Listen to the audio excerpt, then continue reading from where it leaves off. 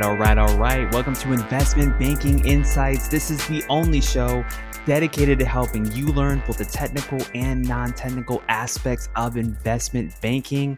My name is Alex Mason and I am your host. Thank you so much for joining me. We're going through these technicals one by one and just learning so much along the process. Episode 191. We're really cranking through, getting close to 200 here. I'm getting excited. Yeah, I feel like when a podcast reaches 200 episodes, you kind of start getting to the next level. You know what I'm saying? So anyway, just really excited that you're here.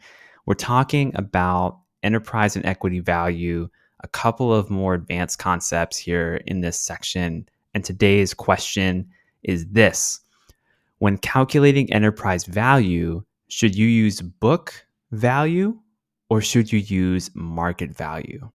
Book value or market value? That is the question.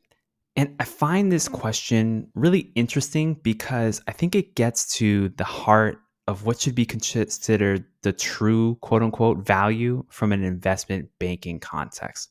Because remember, when we're talking about enterprise value, why do we even talk about enterprise value as opposed to necessarily equity value or some other metric? Well, it's because enterprise value represents the claims that all investors have to the firm, the equity holders, the debt holders, everyone related to the capital structure of this business has a stake in this enterprise value. So it's a more complete picture than, say, equity value is. So when we're looking at the different components here, what kind of value should we use for each component? I mean, we've gone through a lot of these components already. We've talked about leases. We've talked about equity value. We've talked about cash. We've talked about debt. But what should we do? Do we use the value on the books or do we use the value that the market places on that item?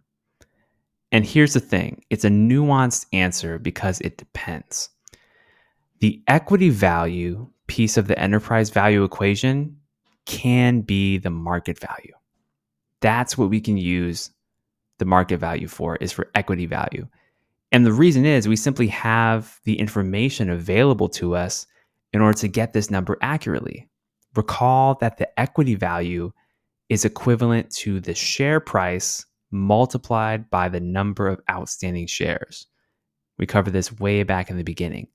The share price multiplied by the number of outstanding shares, that gets you your equity value, also known as your market capitalization. And that, by definition, is market value. So it makes sense that here we would use the market value for equity value. But what about the other components of enterprise value? I mean, theoretically, there is a market value for all of the other components of the enterprise value formula, but it would be too impractical to find them. Like, for example, what is the market value of a finance lease? I mean, we know what the value is on the books, but if you were to go out and value that lease in the market today versus tomorrow versus the next week, we don't really know. Or what's the value market-wise of a non-controlling interest in a company? Like, I don't know. So in this case, use the book value for all of those items that are recorded on the balance sheet. So book value for most components of enterprise value calculation, but you can use the market value for the equity value component because, I mean, it's easy to calculate accurately. Remember, we're going for accuracy here because we want to come up with a good enterprise value for the company, which can inform our buy side or our sell side process or whatever we're doing as an investment banker. We want to have that number, or that range rather, for enterprise value be pretty accurate. So that's what I would say. Use the market value for your equity value, and for everything else, consider using the book value. And for example, like if you were looking at the value of unfunded pension liabilities, I mean, that might have a value on the balance sheet, but again, how do we define the market value of that? So that's all I'll say about that. Just a little nuance there when looking at enterprise value, something to think about. That's what I got for you today here on Investment Banking Insights. Thank you so much for listening. I appreciate the messages. I appreciate the LinkedIn connects, all that fun stuff.